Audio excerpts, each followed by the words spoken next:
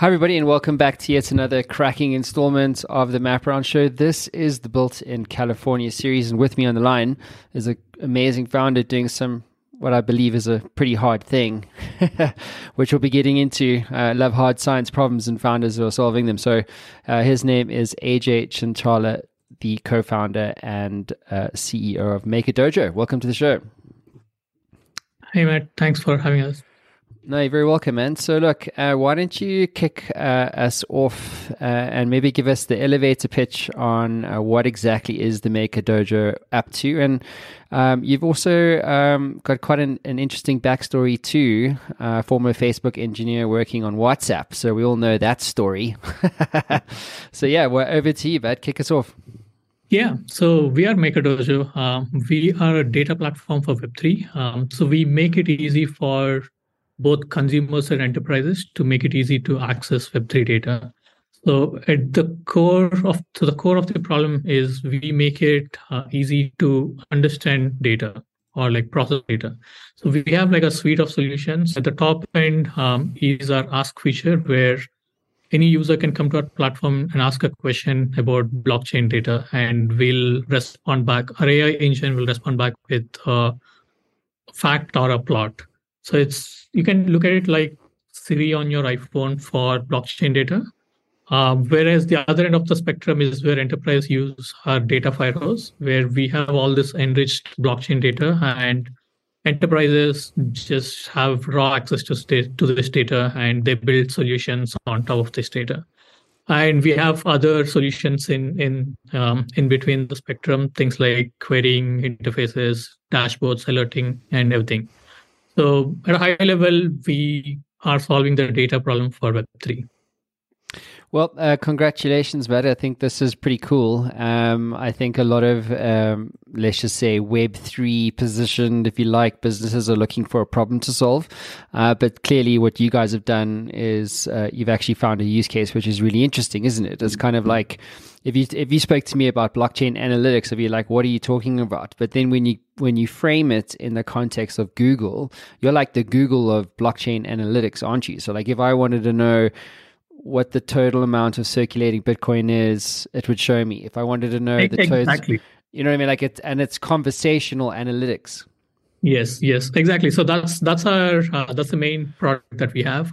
So we understand that there's very tiny percentage of population who actually can process this data or write complex SQL or complex code to get any useful insights out of this data.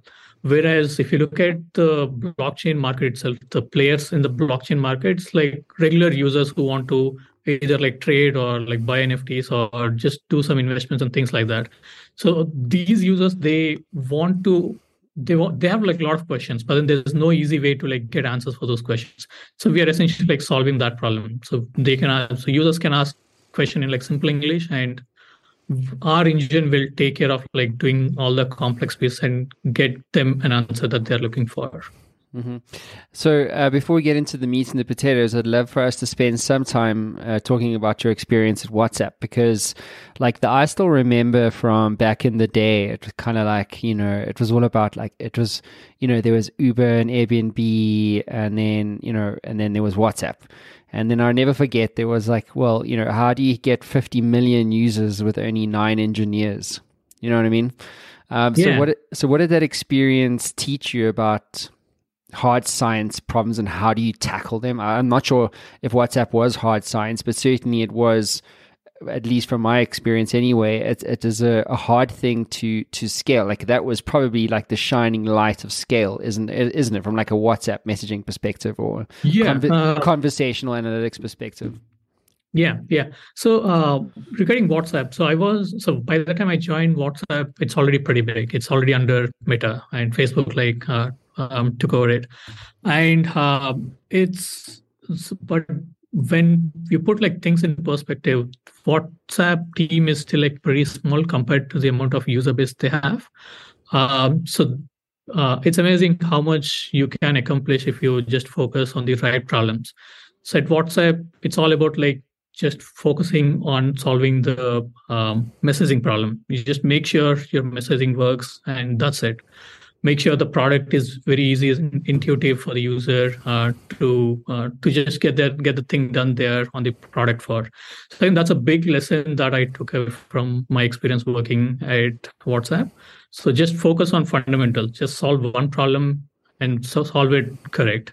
So the same principle we are applying at MakerDojo, where just get that answer to the user. I mean, we can like do a ton of features, but at the core of it, user is coming to our platform to get that question answered.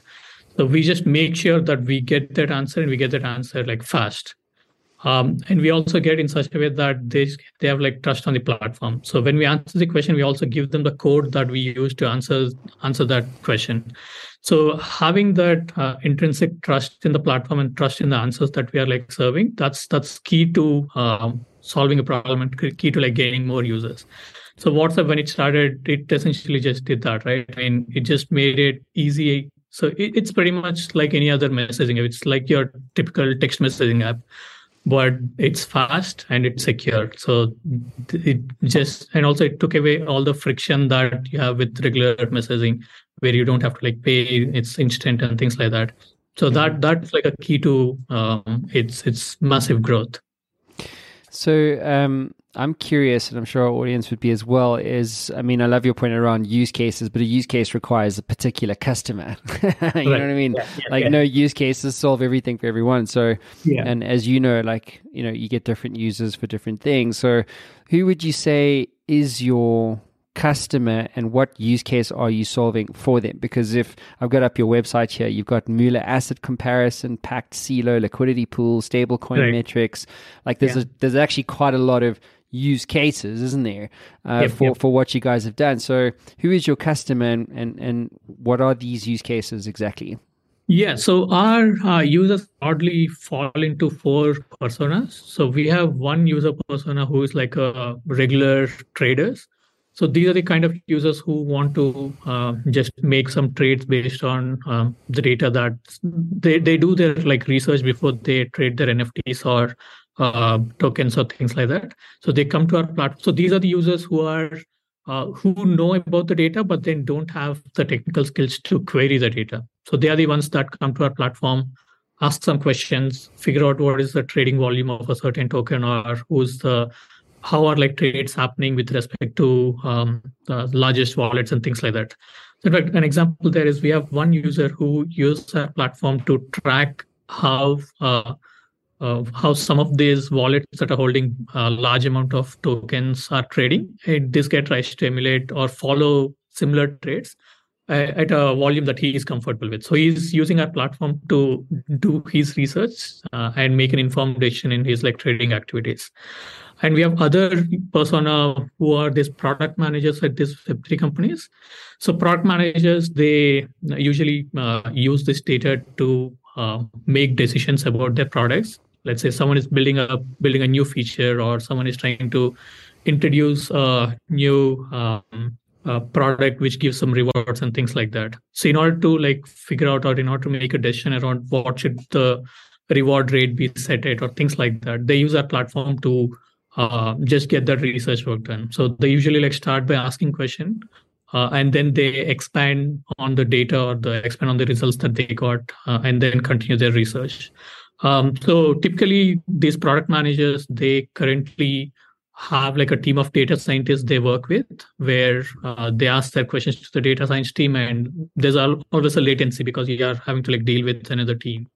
So what we do is we make it easy. So we are skipping the initial leg where they can get all their like basic questions answered from our platform without having to like reach out to a data science team. And then when things get like complex, then that's when they can like reach out to the data science team. The third persona is all these project communities. For example, in Web3, a lot of things are like decentralized organizations, and a lot of projects try to keep things in open. So all of these projects, they tend to show the statistics on their dashboard so that they are open with the community, right? Everyone can like see what's happening just by looking at the dashboards on these websites. So this third persona uses our platform dashboards created on our platform, and then embed these dashboards onto their like community websites and things like that.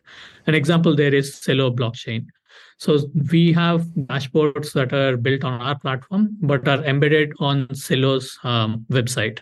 So things around this Moola and Uniswap and statistics around page dashboards that like show statistics around these things. They are like embedded on Celo's website itself, but then are powered by our platform.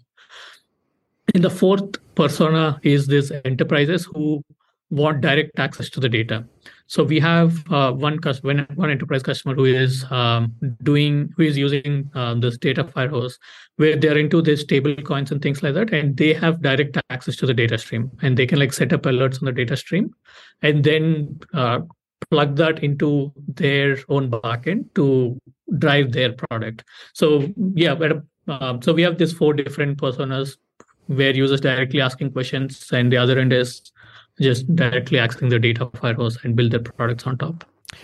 Cool. So if you think about all those personas, I mean, what would you say is the market opportunity that you're going after in dollars? Is it 2 billion? Is it hard to say? Because it's difficult, right? Because so the market opportunity is actually pretty huge. I think the current, at least if you look at just the crypto market cap itself, I think it's at around $800 billion, but that's after that's now when things are like pretty down. So when we started working on this problem, it was it was around like $2 trillion, I believe. And this is just the crypto market, and the market that we are targeting is entire blockchain market. And we also see like a lot of traditional players entering into the blockchain market. For example, a lot of the Wall Street banks, they're trying to use blockchain for settling transactions and things like that. So we expect the blockchain market itself to grow, and with all of the traditional banks that are coming in and starting to use blockchain, so we expect the market itself to grow into a big number. I must actually connect you to a guy called Wes Cummins. Mm-hmm. He's the founder of a company called, they were Applied Blockchain, and now they kind of not. Well, they are pivoting actually into something called Applied Digital, and something to consider. And you can chat to Wes about it. But you should actually be, because it's still for him. He's moving into digital infrastructure, but it's blockchain infrastructure. So whereas before it was just mining, it was like the infrastructure for mining. Now it's like infrastructure for blockchain applications. And I think with what you guys are doing, for me, my sense would be that there's an opportunity to create value around, digital infrastructure analytics. Yes, but within a very specific blockchain context. That's true. In fact, so that's why we don't pigeonhole ourselves into just crypto data analytics. So we call ourselves as general blockchain and Web3 data, because we see that the data problem is transferable to all sorts of domains. So if we solve for like crypto, we can just tweak a few things and then make it work for Web3 infra or regular fintech or things like that. So yeah, that's a good opportunity. That's true. And so what kind of, I know you mentioned you had an enterprise client there, but what kind of traction are you guys getting? Is there a way to substantiate kind of like, how much traction you are getting and adoption for something like this at this stage with the market being where it is? So we have some enterprise. So we have some like sales leads and enterprise users. We have few enterprise users that are already using the Firehose solution that I talked about, and few are in the pipeline. And our consumer product is what is picking up more traction. So we are seeing like a lot of users coming to our platform every day, asking a bunch of questions and coming back and doing more research. So that's a segment that we are like most excited about. But then, given that we have data, we have all of these enterprise solutions that slowly is coming along as well. So, what have you guys actually built? Is this like a WYSIWYG editor for blockchain analytics? How does it actually all come together from a user perspective? So we kind of like maintain all layers of the stack. So we have blockchain. So we have all these blockchain nodes that we run to essentially maintain raw blockchain data, and then we have data pipelines which pull data from our nodes and then enrich them, save them in our columnar databases. And then on top of that, we have all these API layers that build our solution. And somewhere in between, we are using these AI models to help answer this question. So when someone comes to our platform and asks a question, so it like triggers our AI engine, and we convert that question into SQL, and then run that SQL against our databases. And then once we have the data, we trigger some more models to actually like plot the result into a graph that's like most relevant for the question. So that's like the consumer side. And for the enterprise side, we have like API engines where we allow users access to this data in various formats. I mean, be it by regular querying the data or building dashboards, or just using our API to have direct access to this data. So you touched on it up front, but there's actually 3 co-founders of this startup. Yes. So you have to like correct that. I'm the CTO, co-founded CTO of MakerDojo. So our CEO is someone called Priyank. Okay, so I got it wrong up front, everyone. He's the CTO. Okay, you got to watch out, man. You got to watch out here. Get one letter wrong changes everything. So, explain, help us understand who's on the team. So you've got 3 co-founders. Were they also at WhatsApp like back in the day? Yeah. So 3 of us, we work together at Coursera, the educational ed tech company. So we worked at Coursera. I mean, all 3 of us worked together at Coursera. And after that, I moved to WhatsApp for a couple of years before starting this. And so Priyank, our CEO, he started a couple of companies while he was graduate. I mean, while he was like doing his master's at Stanford, and he sold his companies for IP. And this is his like 4th company right now. So all of us like knew each other at Coursera, and we all had this interest in startups, and we've always been like thinking about what to do next and things like that. And during pandemic, we came together and built this board games platform where you can like play you can essentially like bring your own board game. You can like take a picture of your board game and build it online and play with your friends over video chat. It's like Zoom and then tabletop, everything combined into one platform. So when building that, we realized that we as a team can like work together, and then we started like looking at problems that fit with our skills. So we started like looking for problems in domains that we are excited about, and also problems that's something that we can like solve.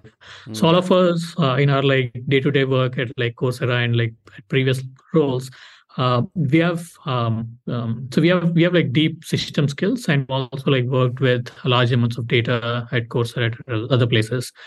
And then we have individually been like invested in the crypto world and the blockchain space and all. And we have and on the side we have all like traded, and we have tried running our own nodes and things like that. So we found that blockchain is something that we wanted to like explore and then see what problems that we can solve there. And when like looking for problems and then trying out a few ideas and talking to users, we realized that data analytics and just access to data is a huge opportunity that we are better positioned to solve. That's when we started MakerDojo. Our initial avatar was more of a regular data querying platform where we just provide users a SQL interface. But then after like looking at the platform and after using the platform ourselves, we realized that even though we made it easy to query the data and the data is all there, it still is pretty hard to write SQL. You still need to like understand the data, how the data is organized. You still need to like know SQL syntax and things like that. So that's when we pivoted and then came up with this conversational data analytics. So that's our like backstory. Very cool. So I have to ask you. So my mentor told me once, he was like, "Yo, wherever you go and launch your ship, make sure you're in a tide that's rising, because all boats rise with a rising tide. Yeah. When you start up something like this, and I know you guys have raised $1.5 million, which we'll come into in a moment. But where does your mind go when the crypto market tanks? Does it do you know what I mean? Like, how does it make you feel? Like, do you feel like, it's just a storm, it will pass and the tide will rise again? Or do you feel like, hey, we actually don't give a fuck because we're actually technology utility, not crypto trading speculation? I think those are very different things, even though they're sort of related. So how does this, when the tide goes out like that? What do you guys? How do you manage it? So we are right now thinking more of the later, because the problem that we are solving is not just specific to crypto or blockchains, and this is a problem that's like easily transferable to other domains as well. For example, right now our AI engine can understand things like rug pull or slippage and things like that. There are like a lot of fintech concepts that the AI engine already understands. So for us to like pivot, and then so once we solve this well enough here, we believe that we can like take the same solution and then sell it to Wall Street. I mean, just plug it into their data, and now all their traders can ask questions around all these complex financial topics and they'll get answers. So we still believe that we are solving that fundamental problem that's not directly tied to crypto, where crypto is still our engine, our go-to market and everything. Then we feel that problem that we are solving is much bigger than the crypto market itself. But you're right that with the market the way it is right now, and given that our go-to market itself is crypto and the blockchain field and Web3 in general, we are aware that the times are hard. So, for example, back when we started, it may be a lot easier to sell to a customer and find a user and sell to them and make money, versus we probably have to like work 3x or 5x harder to make the same sales call.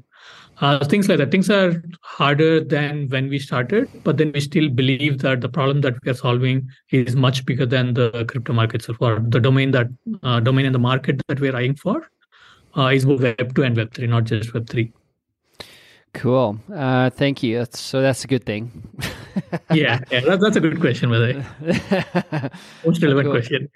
Yeah, very relevant. This is one thing everyone will be wanting to know. Oh yeah. You know, how do you react to something like that? So let's talk about your raise. So congratulations, pre-seed funding, $1.5 million closed in October. So congratulations. So how was that experience for you guys as a team? I mean, obviously, basically like this, every startup's in some kind of a raise, but I think a lot of people are like suffering right now. You know, it's pretty shitty out there to be raising money. Oh yeah, especially in December. You know. But so what was your experience on the coalface? Was it harder than you expected? Was it easier than you expected? So it was pretty much as we expected. I mean, we're not going to fundraising thinking that we'll just go to like 2-3 investors and then we'll get a big check back and we'll be done with it. So we were always grounded in reality that this is going to like take a bit of time, and partly in thanks to like podcasts like yours and few others that we have like heard. Because I mean, when someone who hasn't like raised a seed round or any round in that for that matter, you'll only like look at the end result, right? I mean, TechCrunch will write an article saying that, hey, these guys raised this much money, and from an outsider, you would like think that, oh, okay, it looks simple, right? Because they talked to probably like 5-6 investors and they got money. But then the reality is that you'll have to like talk to a lot more investors than what seems outside. So going into fundraising, we read a lot of things, talked to a lot of people, and also heard to a lot of podcasts. And we set our reality. I mean, we knew that it's going to be a month or two time. I mean, it's not going to be done in a week or so. It's going to be a long process. And we have to like talk to a lot of people as well. So I think we set things like we'll probably like need 50 plus interviews before we could like get some favorable results. And in fact, that pretty much what has happened. I think it was somewhere around 53 or 55th call is when we got a potential lead. And after we got a potential lead, everything fell in place so fast. But yeah, I think it was as pretty much as exactly as we expected. But then, yeah, for anyone who is like looking to raise money, especially in this climate, I would say like it'll take time. I mean, and also like going into fundraising, we felt that there's also a luck factor that's involved.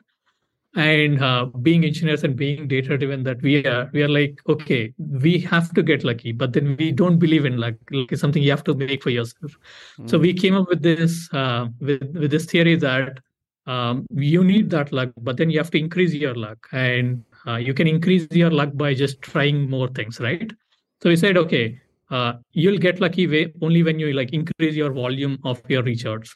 So we said, okay, let's put like target for these many cold emails and these many referrals and things like that. So every week we had targets that we had to like reach in terms of like reaching out to investors or like reaching out to referrals and things like that. And in the end, that really helped. It's purely because of the number of people that we talked to and the people who they've referred. We ended up like closing our round. But then, yeah, I'd say like numbers.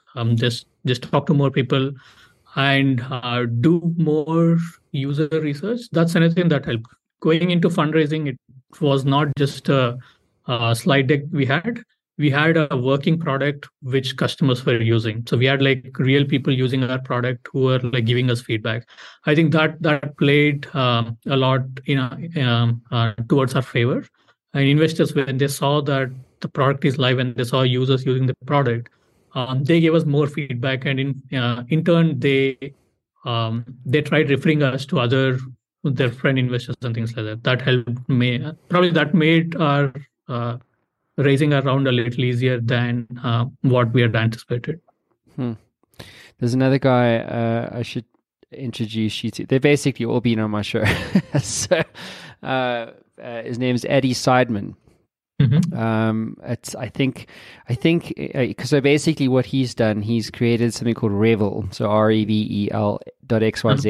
Have a listen to the show.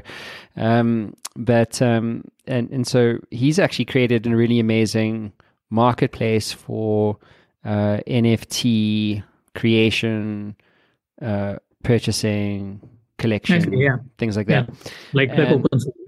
Yeah, exactly. So like I would see like your product applying as a user there. You know what I mean? So like the ape NFT, I'm using that as a reference because I'm not really into the space, but you know, like how many ape NFTs have been minted across it? You know what I mean? Like I think that could be quite an interesting deep vertical use case for you guys. So yeah, so we have like one company that we are like we are in the process of like selling our product, where they're trying to like use our platform for their analytics page. For example, even that's a NFT marketplace too.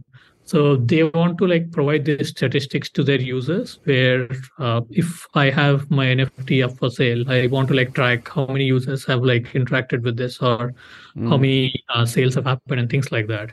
So instead of building this as an in-house solution, they want to like see if they can like plug into the data firehose that we are providing and then just build up a solution and go to market fast. So that I think is like but yeah, the other thing that we are also like trying to upsell them is the entire Ask interface, where along with the statistics, just provide a search bar in their website. So if you remember, Google used to do that. I'm not sure if you can still do that, where you can like embed the search bar onto your website and just restrict the search to just your website domain itself, right?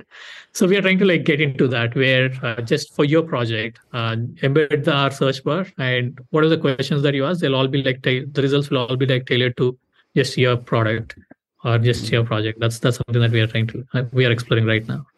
Yeah, it's cool. You're like a plugin for blockchain analytics, or you know, so, hey, I've got this marketplace.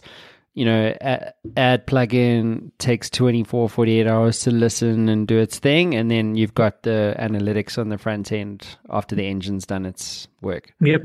Yeah, that's pretty much what we're trying to do there. So this is obviously a hard thing. I don't know, like technology is a difficult thing to get right. And so you're going to make mistakes. So what would you say as a team has been your greatest failure, quote unquote? And what have you learned from that? What would you put it down to?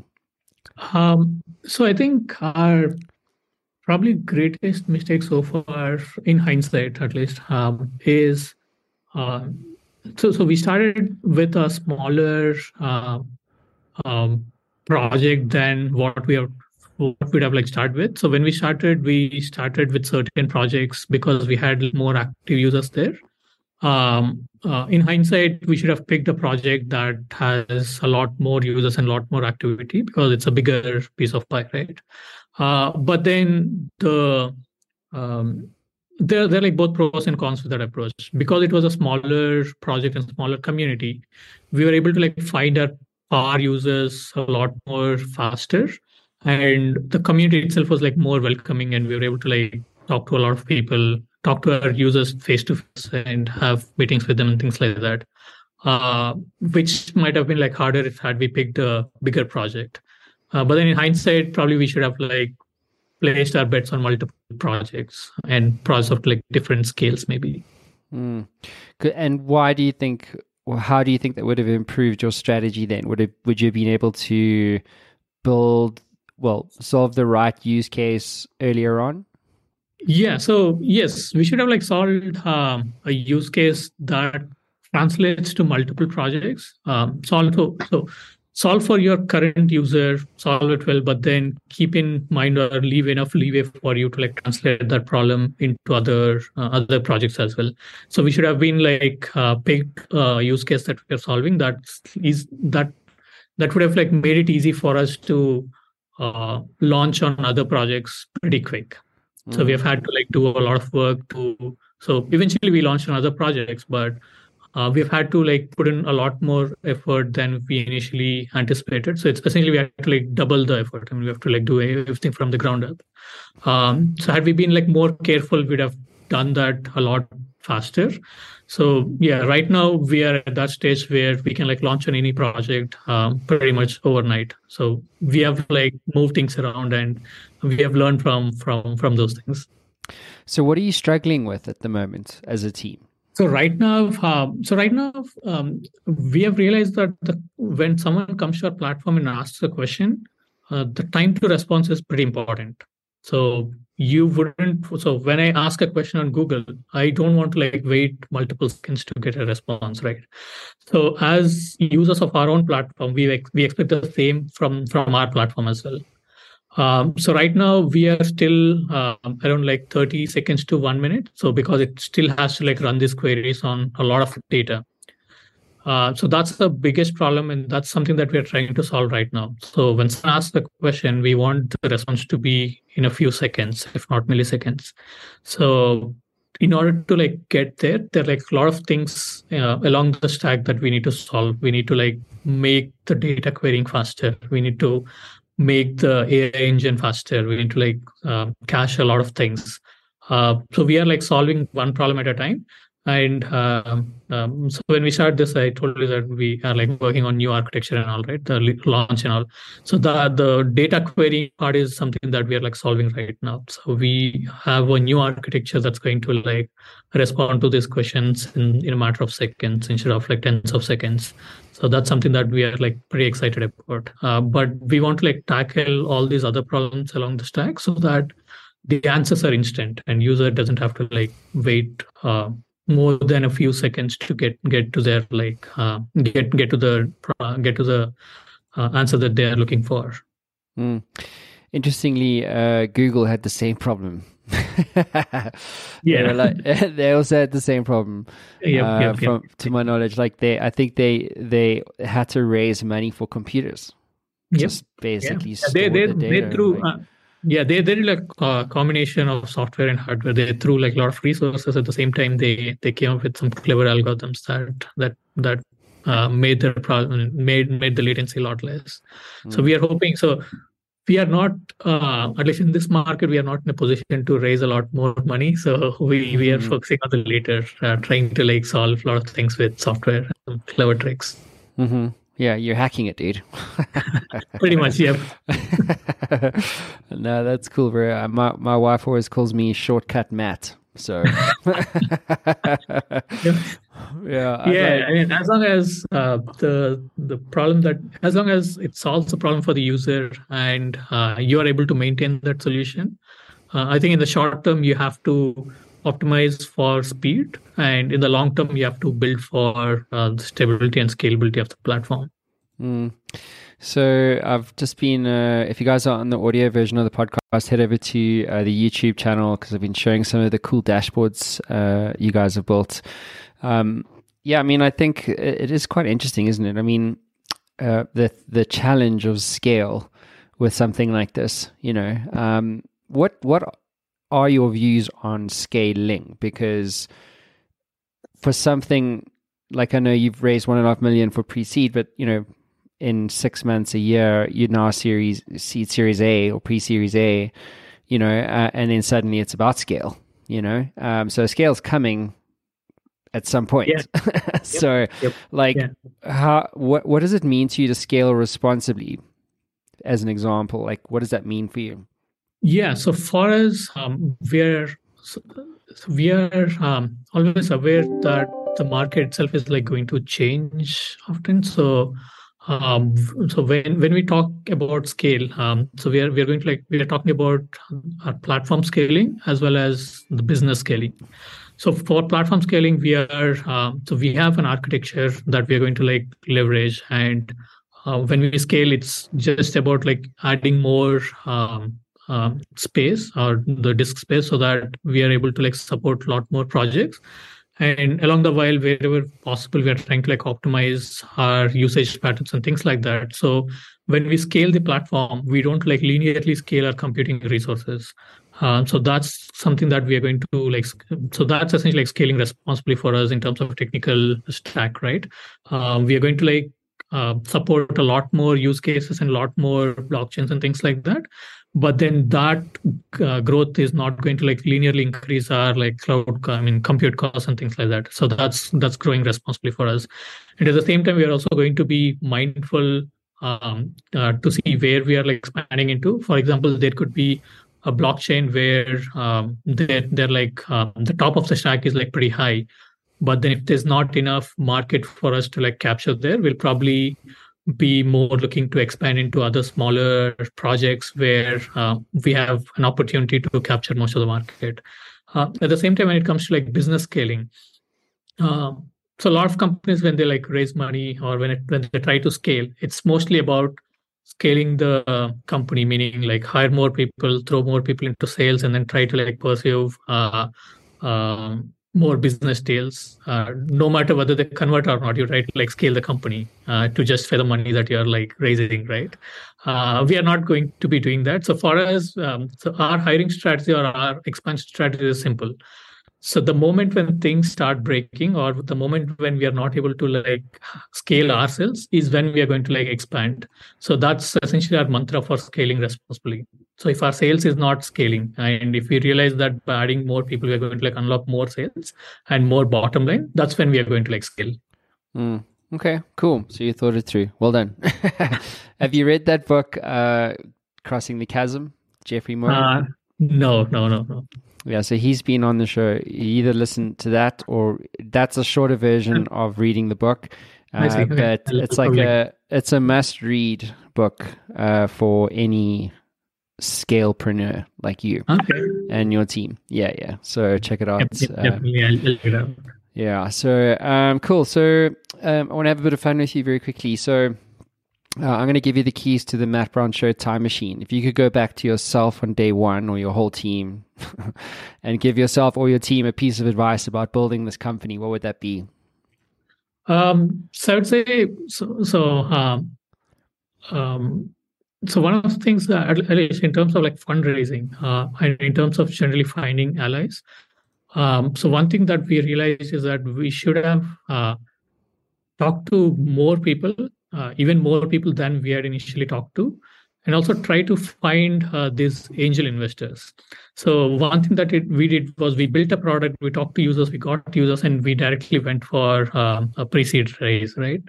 So the step that we jumped that most companies are doing these days is doing that angel round. So I think we should have done that because one, it would have given us more time to build the product before we raise the next round. And two, angel investors, they don't just give you the money; they also like give you the expertise and their network and things like that. So having angel investors who are already into the space and who have other connections, that would have like made one finding users, finding customers, and also like finding investors for the next round. That would have been, I mean, it would have made those things a lot easier. So in the absence of that round, we have had to like learn a lot of things and spend a lot of time, hit ourselves, and eventually like get there. But then probably it would have made things a lot better had we found some angels before while we were like building the product.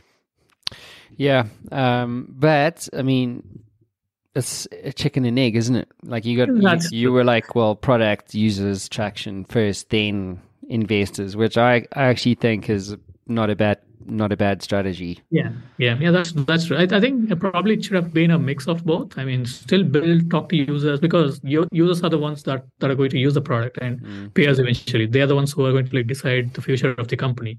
But just having allies in terms of like angel investors, that would have like guided us a lot better. And but you're true. I think our strategy worked eventually. I mean, we managed to build the product, get customers and all, and eventually like raise around. But yeah, that's some learning. Well, the other thing that you did, which I thought was really interesting, is that you didn't raise from crypto funds. Oh yeah. You know what I mean? Like you raised from actual real world investors, not like, hey, we only do crypto stuff, and so therefore if you're not that, then go away. Like this was actually, hey, we do crypto, and you raised from actual, venture capitalists. So so that goes back to our belief that the problem that we are solving is not just specific to like crypto or blockchains. We feel that there's a problem that's applicable to a lot more domains than just like Web3. So our future, 5 years, 10 years down the line, we see ourselves like being able to answer data questions for any data, essentially. I mean, come plug in your data and then ask a question. So it has to be like another layer on top of data. So let's say how IBM thought like PC on like every desk, right? So similar to that, it's more like you shouldn't be accessing the data directly. Ours should be a layer using which people should access the data, both internally and externally. Mm-hmm. Well, dude, listen, I think you're doing a lot of things the right way. I mean, the fact that you've raised money in the market the way that it is for, crypto, blockchain type utility technology platform, again, is congratulations to you. And I think, I think what you're doing, you're saying a lot of the right things from what I'm hearing. And so I've no doubt that, Series A is coming, so... So I hope you get there, bud. And just head down, keep going, and I'm sure you guys will win. Thanks, Matt. Hopefully, Series A.